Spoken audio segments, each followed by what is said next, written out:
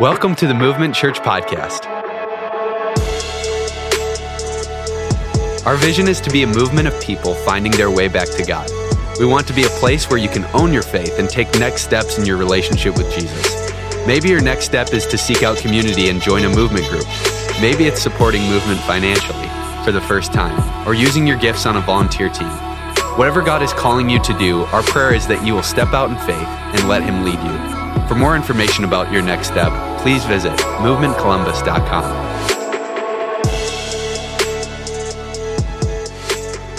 All right, well, hey guys, my name is Mark, and I have the privilege of being the lead pastor here. I just want to say thanks for being here today, because I know that we're all battling some form of depression after yesterday, as if this weekend wasn't tough enough. Some of us we're feeling guilty because we ate all weekend. I'm one of those people. I remember when my mom said, "Hey, there's only one piece of pumpkin pie left," and I knew she was telling me that I had to eat it. And I felt that shame, and then I thought, no, this is my role in the family. I'm going to eat that piece of pumpkin pie. And then I rode home from my parents' house, like, why did you do it? You promised yourself you wouldn't do it. So some of us had the problem of overeating. Some of us never got off the couch, watched football, and just hung out. Some of us stayed up too late, slept in, all that stuff. Whatever your excuse is, whatever you're battling this morning, I appreciate you making the effort to get out of bed and come to church today. If you're wondering, man, why does that guy look so tan in November? I should tell you, I don't look tan, I know.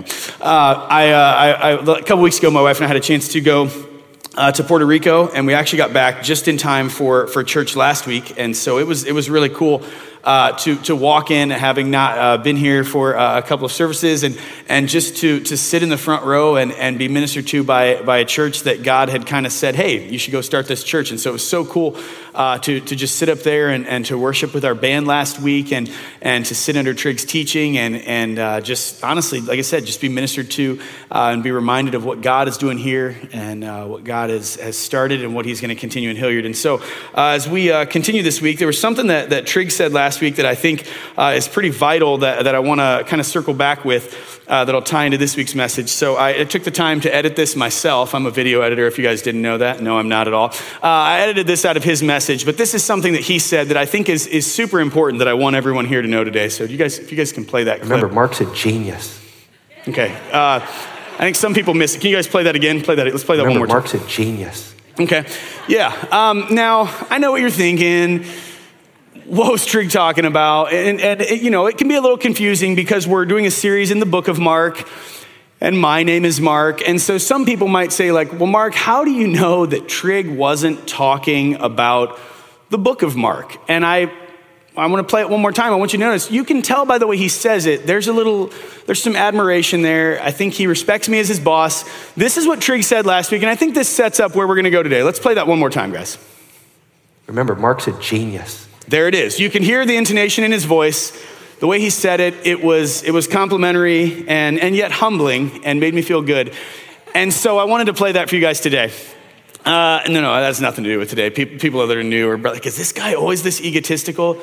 Yes, he probably is, but don't be detoured by that. I just heard Trig say that last week, and I'm like, oh, I've got to edit that bad boy. So anyway, we're still in our series in the book of Mark. It has nothing to do with me. Yes, it can be confusing that we have the same name, but we chose this book because it gives us a great snapshot of the life and ministry and death and burial and resurrection, everything that happened in the life of Jesus, and kind of lets us know who He is. As you grow up in America, as you grow up in the church, as you grow up in a Christian family or a religious area, you're always going to hear things about Jesus. A lot of us hear and know and think we know things about Jesus, and we think it's best to just teach through this book and say, this is who Jesus is, and let everyone make their own decisions. So we're going to be in the book of Mark continuing today. So if you've got a Bible, I'd love for you to open up to chapter 8, verse 27. If you don't have a Bible, there's one under your chair or around your chair somewhere. If you look there on the floor, we're going to be in Mark chapter 8, verse 27. It's on page 769 of most of those Bibles, page 769, Mark chapter 8, verse 27. And we want to just read this passage and see what it has to teach us today. Mark chapter 8, verse 27, page 769, talks about an interaction here that Peter had with Jesus. It says this, chapter 8, verse 27. Jesus and his disciples left Galilee and went up to the villages near Caesarea Philippi. As they were walking along, he asked them, "Who do people say I am?" Well, they replied, some say John the Baptist, some say Elijah, and others say you are one of the prophets. Then he asked them, but who do you say I am? Peter replied, you are the Messiah. But Jesus warned them not to tell anyone about him. Verse 31, then Jesus began to tell them that the Son of Man must suffer many terrible things and be rejected by the elders, the leading priests, and the teachers of religious law. He would be killed, but 3 days later he would rise from the dead. As he talked about this openly with his disciples, Peter took him aside and began to reprimand him for saying such things. Jesus turned around and looked at his disciples, then reprimanded Peter. Get away from me, Satan, he said. You are seeing things merely from a human point of view, not from God's. Then calling the crowd to join his disciples, he said, if any of you wants to be my follower, you must give up your own way. Take up your cross and follow me. If you try to hang on to your life, you will lose it. But if you give up your life for my sake and for the sake of the good news, you will save it. And what do you benefit if you gain the whole world but lose your own soul? Is anything worth more than your soul? If anyone is ashamed of me and my message in these adulterous and sinful days, the Son of Man will be ashamed of that person when he returns in the glory of his Father with the holy angels. Jesus went on to say, I tell you the truth, some standing here right now will not die before they see the kingdom of God arrive in great power. Verse 27 starts off in this passage and it says, Jesus and his disciples left Galilee and went to the villages near Caesarea Philippi. As they were walking, he asked them, who do people say I am? And a lot of scholars, a lot of people say that this is kind of a turning point in the Gospels, and more specifically a turning point in the book of Mark, because things begin to take on a different tone after this point. In fact, most people divide this book into two halves, and they say that the first half is kind of setting up who Jesus is, giving context to his life, his ministry, his personality, his approach. And from here on out, this exact interaction, these verses, everything changes. Up until this point, Jesus was letting the world know who he was. People knew who Jesus was. His disciples knew who Jesus was. But from here on out and more regularly, he would say things that would make people say, wait, what did you say? There was an interaction in chapter 4 where Jesus was talking to the disciples and he calmed a storm and did something so out of their expectations that the disciples actually audibly out loud said, who is this guy? Right? More and more in the life of Jesus, he was doing things that would make people say, who is this guy? And even his own disciples, who were his inner circle, who were the men that would follow him, they were having to clarify, okay, how do we view this guy? What do we think of this guy? What does this mean? And likewise, Jesus was calling all of the world to really have to clarify, okay, how do I view Jesus? What are my thoughts on Jesus and what am I going to view him as? And so he begins this interaction and he asks a question. Now there's a couple things that are interesting about this. First of all, they had left Galilee and they're in Caesarea Philippi. This was a place that was known for, honestly, for its pagan worship, for idol worship. This was not a place where people would be asking spiritual questions. And so I don't think it's a coincidence that Jesus chose this time in this area to begin to illuminate who he was and what his purpose was. The other thing he did that was weird, he would have been considered a rabbi back then, just because he had the disciples who followed him, he had people who were looking to him, and he was a teacher. And oftentimes, in fact, almost all the time, students would ask questions of their teacher, and then the teacher would explain what was going on. So the fact that the teacher himself, the rabbi himself, Jesus, asked his followers a question, and he asked it in an area that was known for pagan worship, was like double not normal, right? All right, this is not normal as he's doing this in a public setting, but Jesus says, who do you say that I am? Who do people say that I am? He's asking one question and setting up the second question. And verse 28 says this, well, they replied, some say John the Baptist, some say Elijah, and others say you are one of the other prophets. Jesus was slowly uncovering all the ways that people had tried to explain him, or all of the ways that people would sort of know him through the public sector. And all of these attempts fell short. All of these attempts, all of these things they had just said were completely inadequate. They had said, some think you're John the Baptist, and we've already looked at how their lives overlapped, how they were cousins, how John came ahead of Jesus to declare that Jesus was coming after him. John was a great guy, and yet to say that Jesus was John the Baptist was inadequate. Because John said, there's a messenger coming after me who's greater than I am. And John's whole ministry, John's whole purpose was to point people ahead to a greater messenger. And so that was kind of an insult.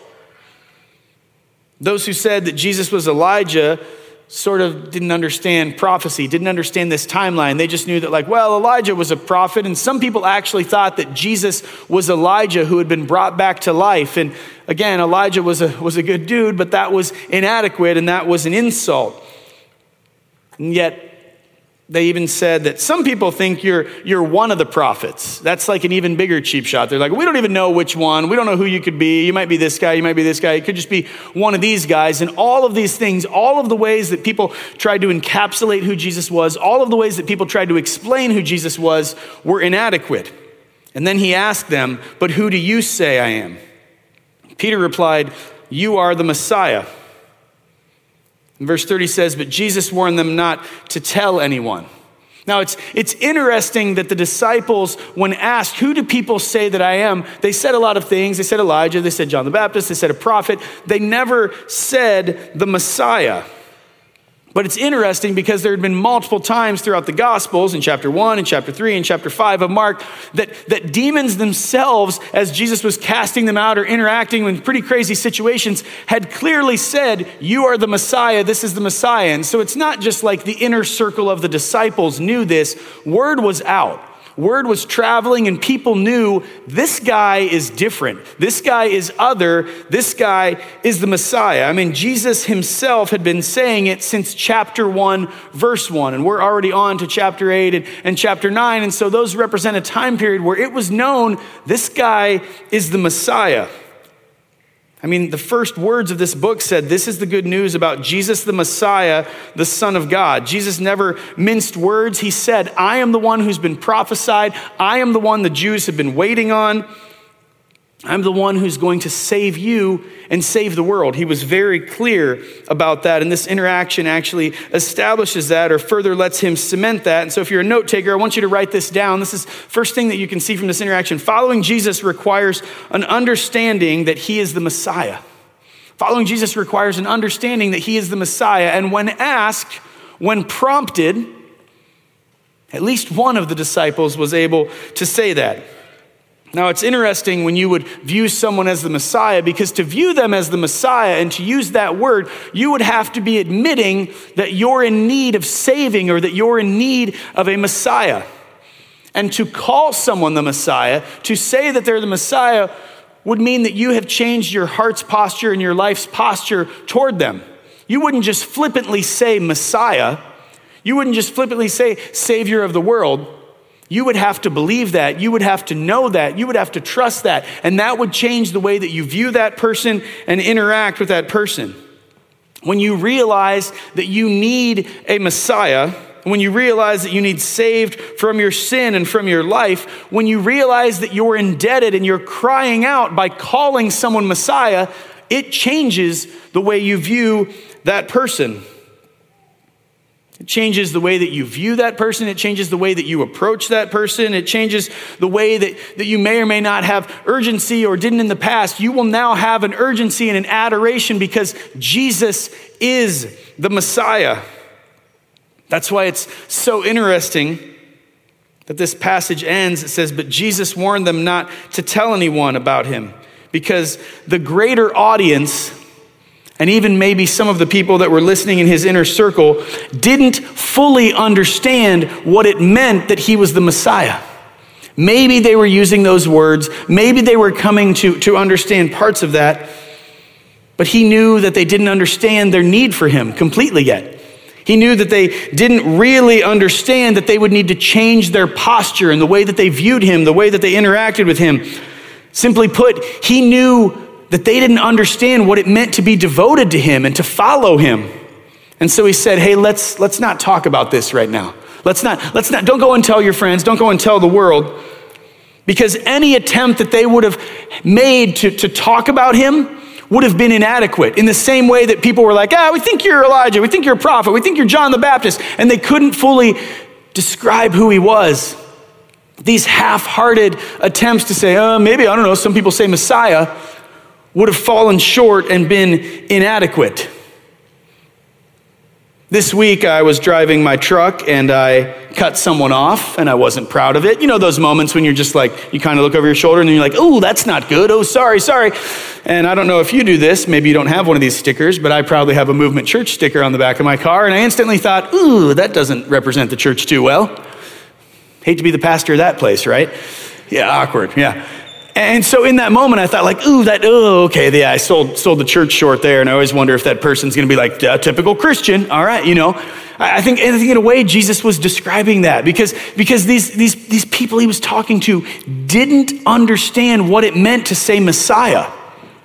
And so everything they did, the way that they lived, the way that they spoke, the way that they interacted with people, the way that they would try to encapsulate who he was always going to lower the standard of the life of Jesus and the ministry of Jesus and what it meant to be devoted to Jesus. And following Jesus requires an understanding that he is the Messiah. And so for people that didn't understand that he was the Messiah or didn't really understand what it meant to follow him, Jesus was saying, hey, let's learn more together. Let's discover more together. And in due time, when you truly understand this, we can talk about it. We can tell the world. But until then, he was saying, let's just make sure we know where we're at. Let's learn together. Verse 31 says this, then Jesus began to tell them that the Son of Man must suffer many terrible things and be rejected by the elders, the leading priests, and the teachers of religious law. He would be killed, but 3 days later, he would rise from the dead. As he talked about this openly with his disciples, Peter took him aside and began to reprimand him for saying such things. Jesus turned around and looked at his disciples, then reprimanded Peter. Get away from me, Satan, he said. You are seeing things merely from a human point of view, not from God's. Most of us have maybe never had a personal, actual conversation with Jesus, but I can imagine this moment that was pretty awkward when Jesus looks at you and says, get behind me, Satan, right? But he knew that Peter was getting in the way of what he was trying to communicate. Jesus had called himself the Son of Man. It was the most popular name that he would use to talk about himself, to describe himself. And it refers to someone who has power and authority in the end times. And so you don't just say Son of Man flippantly. When you call yourself the Son of Man, there's some firepower there. There's some meaning there. Just in the same way that when you call yourself the Messiah, it means something. When you call yourself the Son of Man, you're getting people's attention because you're saying that you have messianic significance. You're saying that you're the chosen one, the prophesied one. And from this point forward, as I mentioned, Jesus kind of spoke very plainly and directly about his death and his resurrection. And he was preparing this audience, his disciples and his inner circle, as well as the world at large, for what would be happening. In fact, he mentioned this in chapter 8, in chapter 9, and chapter 10. You're going to see more and more in the book of Mark. Jesus is he's not trying to be dramatic, but he's just saying, hey, I'm going to give my life. I'm going to be put to death. The Son of Man is going to be put to death, and he's going to rise from the dead 3 days later. And so in this interaction, when Peter is watching Jesus kind of unfold God's plan, Peter isn't considering that God has a purpose and a mission in this plan. He's just thinking like, man, I don't like this. Who I am as a human, that's my friend. I don't want my friend to die. This is bad. This is terrible. And Peter's speaking against God's plan and God's mission. And it kind of lets us on to this concept that Peter was ready to hang out with Jesus. He was ready to be a friend of Jesus. He liked all of the things that came with that. People were like, hey, this is Jesus. He's great. And these are his right-hand men. And these guys are awesome. He was ready for the glory and all the fun stuff that came with Jesus. But he wasn't ready for the suffering that came with being associated with Jesus. He wasn't ready for the suffering that came with living God's plan and being a part of God's mission. And that's being exposed in this passage right here. Peter wanted Christ to be king. He wanted him to be the chosen one. He wanted him to be the popular one. But he didn't want Jesus to be the suffering servant that the book of Mark regularly reminds us that he is. He wanted all the prestige, all of the glory, all the kingness, all that awesome stuff. But he didn't want his faith to call him to suffer as he lived on mission. And he didn't want his friend to suffer. This passage is teaching us that the Christian life is not always a road paved with wealth and with ease and with prosperity. We like to think it is because we have some incredible freedoms in modern days and in this country. There's no one breaking in that door right now telling us that we can't be together as the church. And so we often think that following Jesus is an easy thing. is a prosperous thing.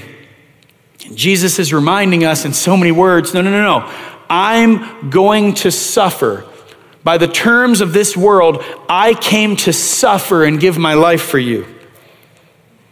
And this interaction with Peter it's toward Peter, but it's really getting to all the disciples and eventually all of those who would follow Jesus. See, Satan is obvious in his desire to go against God's plan. Satan's very obvious in the ways that he attacks, but sometimes followers of Jesus hide our sabotage. And the way that we sabotage God's plan is by not fully embracing it or by only embracing half of it.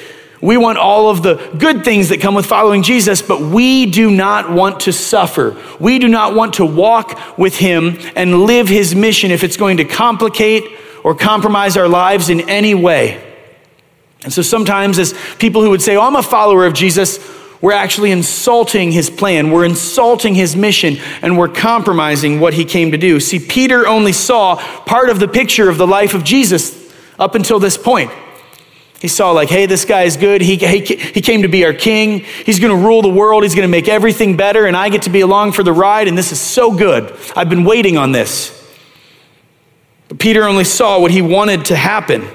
And we need to learn from his mistake. We need to not just focus on the good that God can bring, but we need to know that God can use things like evil, and God can use things like the resurrection that followed the crucifixion to accomplish his plan and send us on mission.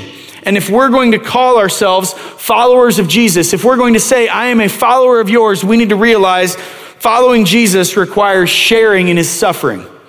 There's no good way to say that. There's no attractive way to say that. That's the worst marketing of all time from an American perspective. If you wanted something uplifting, probably don't write that in your notes because that is kind of not exciting, right? Following Jesus requires sharing in his suffering. To follow Jesus, we have to understand what he did, and he gave his life for us. And for us to follow him, it's going to require that we surrender our lives. Verse 34 says this as this interaction goes on. Then calling the crowd to join his disciples, he said, if any of you wants to be my follower, you must give up your own way, take up your cross, and follow me. If you try to hang on to your life, you will lose it. But if you give up your life for my sake and for the sake of the good news, you will save it. And what do you benefit if you gain the whole world but lose your own soul? Is anything worth more than your soul? If anyone is ashamed of me and my message in these adulterous and sinful days, the Son of Man will be ashamed of that person when he returns in the glory of his Father and the holy angels. Jesus is having this interaction, and he's basically just explaining more and more and more in depth what it means to follow him, what it means to be surrendered to him, what it means to live your life for him. Jesus is laying out the cost of being one of his followers.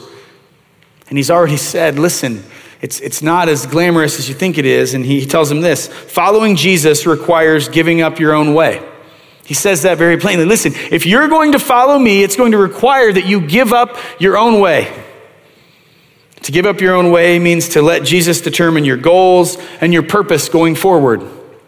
It doesn't mean that you get to say, hey, here's my goals, here's my purpose, and I'm going to sprinkle some Jesus on top of that. No, it means that he's going to determine your steps when you've surrendered your life to him. If that doesn't hit you, or maybe that doesn't register, as I don't think it did with some of them, he says, to be my follower, you have to take up your cross and follow me. Now, I think we sort of understand the gravity of that statement, and yet that's not something that's regularly occurring in our society. To take up your cross would have spoken to this crowd very differently. They would have understood the weight of that and the power of that statement, because in the Roman world, the most dangerous criminals, people who were going to be put to death in society, were crucified on a cross, just like Jesus would later be put to death. They were crucified on a cross. They were hung on a wooden cross. They had nails driven into their arms and their feet, and they were hung up there to die until they couldn't breathe. And these criminals would have to carry their own cross to the site where they would be put to death. Now, why would they have to do that? Well, it was seen as the ultimate submission to the Roman Empire. It's not just that society had decided, hey, you're a bad person. Hey, your crimes went too far. Hey, we're going to put you to death. You had to carry your cross, the cross that you knew you were going to die on, to the place where you were going to die so that you could then die. It was the Roman Empire's way of saying, we own you. We're in control. We're over you. We're watching you. And if you cross the line, we're going to end you. A cross communicated submission to the Roman Empire. So when Jesus said, take up your cross, these people understood that when you had to carry a cross, it's because you were carrying a cross in submission to a higher power. Carrying a cross for the Romans would remind them of the Roman Empire's power in their life. And Jesus is saying to choose me, to choose to follow me, to choose a life that's going to walk with me and walk after me is going to be a daily submission of your will. It's going to be an all-out submission of your will, your comfort, your future, your power, your plan, and you're going to have to admit and announce and proclaim my presence in your life. That's what it means to take up your cross daily and follow me. See, when we see Jesus as our Messiah, we're beginning to understand what it means to follow him. And when we're willing to say, Jesus, I want to suffer to live your plan and live your will, we're beginning to understand who he is. And when we're saying that we're willing to lose our life or give up our life to follow him, we're beginning to understand what it means to follow him. So when we say lose our lives now, we think like, oh, that's metaphorical. It might be. It hasn't been for everyone through history. There are people that would have heard these words, including his disciples, who had to literally give up their lives for their love and devotion to follow him. And that's the mental space, that's the place of submission that we need to be in when we say, Jesus, I'm following you and I'm surrendered to you. It's not just a cute thing that means you put a sticker on the back of your car so when you cut people off, they know you're part of a certain social club. Or they can look up your church and go on Facebook and say, hey, your people drive terrible. That's actually happened, right? No. To say that I follow Jesus means that I am willing to surrender my will to the point of death because you are all I want and you are all I know and you are all that I need and all that I have to have. You are my Messiah. You are my suffering servant. And I'm surrendering my way to you. That's what it means to follow Jesus. And I love the way that Jesus goes on to explain this. I love the way that he says, listen, if you're going to follow me, it's going to be serious. In fact, he says, and what do you benefit if you gain the whole world but lose your own soul? Jesus doesn't say, hey, good luck trying to gain the whole world. No, he actually says, what good does it do if you gain the world? He doesn't say you can't gain the world. In fact, the way that a lot of us view and interact with the world, you can gain and you can have the whole world. If you were to talk to Jeff Bezos, the owner and founder of Amazon today, hey, are you the most powerful man in the world? He'd probably be like, yeah, I feel like I am. If you were to talk to Elon Musk and say, hey, have you gained the whole world? I'm pretty sure he would be like, yeah, I'm doing all right. You can have all of the houses that your heart can desire. And you can have all of the cars that your heart can desire. And you can have all of the friendships that your heart can desire. And you can have all of the vacations and all of the things and all of the relationships. You can gain the world.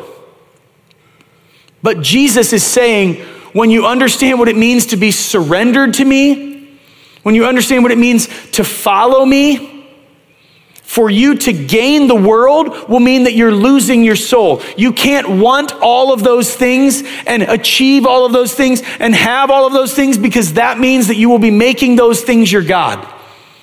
And he's saying if you're going to go after those things and achieve those things, you're going to lose your soul. You're not going to have me as your Messiah. You're not going to understand what it means to follow me. And Jesus is saying this very clearly. There's a price and there's a cost to following me. And there's also a cost to not following me.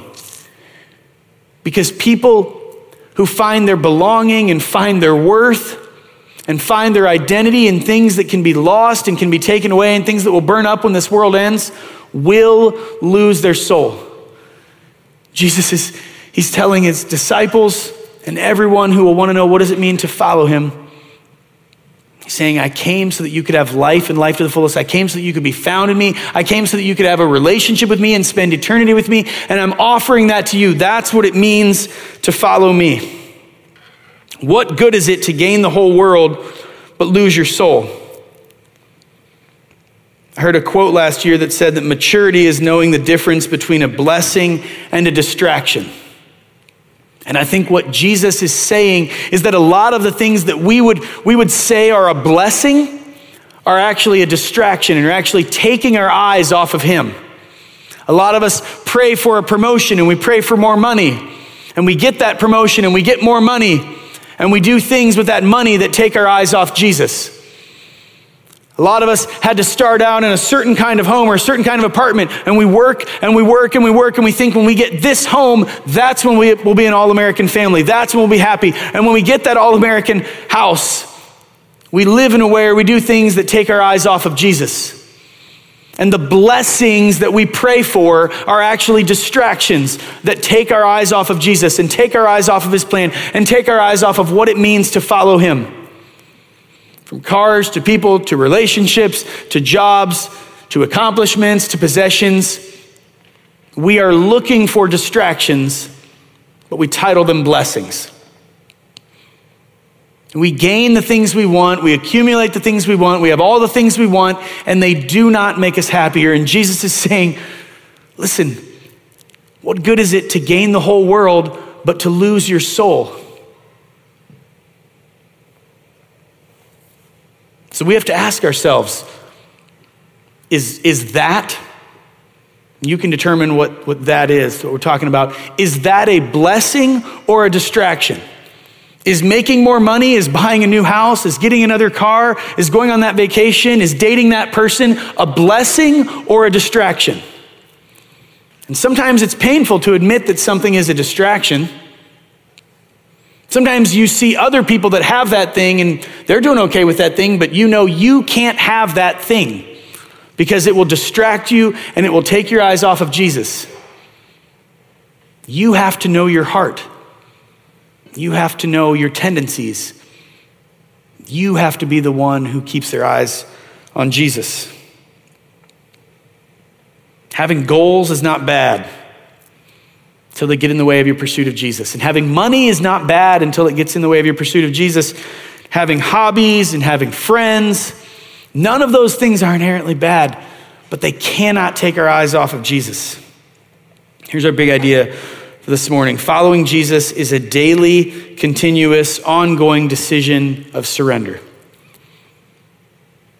Jesus was saying, when you realize that you are far from God, when you realize that you are lost in your sin, when you realize that I came to save you and I came to die and to give my life, and that I was crucified on the cross, but 3 days later I was raised from the dead to defeat sin and death, then and only then can you understand what it means to follow me. And then and only then can you place your hope and your trust in me. And then and only then can you surrender your life to me. See, to be a follower of Jesus is to apprentice the ways that he modeled in his life. To say that I want to be with Jesus. I want to have a relationship with him. I want to be like Jesus, and I want to do what he would do if he were me. When we understand the patterns that Jesus lived and we want to follow them and follow him, we're understanding what it means to live for him. There's an interaction earlier in this chapter that I think really sets up this passage that we read today. This is earlier in Mark chapter 8, verse 22. It says this: when they arrived at Bethsaida, some people brought a blind man to Jesus, and they begged him to touch the man and heal him. Jesus took the blind man by the hand and led him out of the village. Then, spitting on the man's eyes, he laid his hands on him and asked, "Can you see anything now?" The man looked around. "Yes," he said, "I see people, but I can't see them very clearly. They look like trees walking around." Then Jesus placed his hands on the man's eyes again, and his eyes were opened. His sight was completely restored, and he could see everything clearly. Jesus sent him away, saying, "Don't go back into the village on your way home." This man interacted with Jesus. He had his eyes literally and figuratively opened by Jesus, and yet after that first round of healing, he was looking around and he wasn't seeing things clearly. He wasn't seeing them as he should. And through further interaction with Jesus, he was able to see things completely and perfectly clear as he should. When we talk about this concept of following Jesus, I don't think it's a coincidence that these two stories are back to back. Jesus is looking at his inner circle and his disciples. He's saying, hey, who do you guys think that I am? And they're like, I don't know. Some people kind of say this guy, and we kind of think this, I guess. And yet when he begins to unfold his plan and his purpose, they're like, no, that's not good enough. And we don't want that to happen to our friend. Jesus is saying that there are many people that do not understand what it means to follow him. It doesn't mean that they haven't been trying to understand, but they're learning and they're growing and they're seeing more and they're seeing more and they're having their eyes open and they're having things revealed to them. And I think this could not apply more to us and to the modern American church. I think there are people in this room that maybe for the first time as we've gone through this book, maybe even today, are completely realizing what it means to view Jesus as your Messiah and your suffering servant, and as the one that you have to surrender your way and your future plans and your attitude and your will and everything that you know to.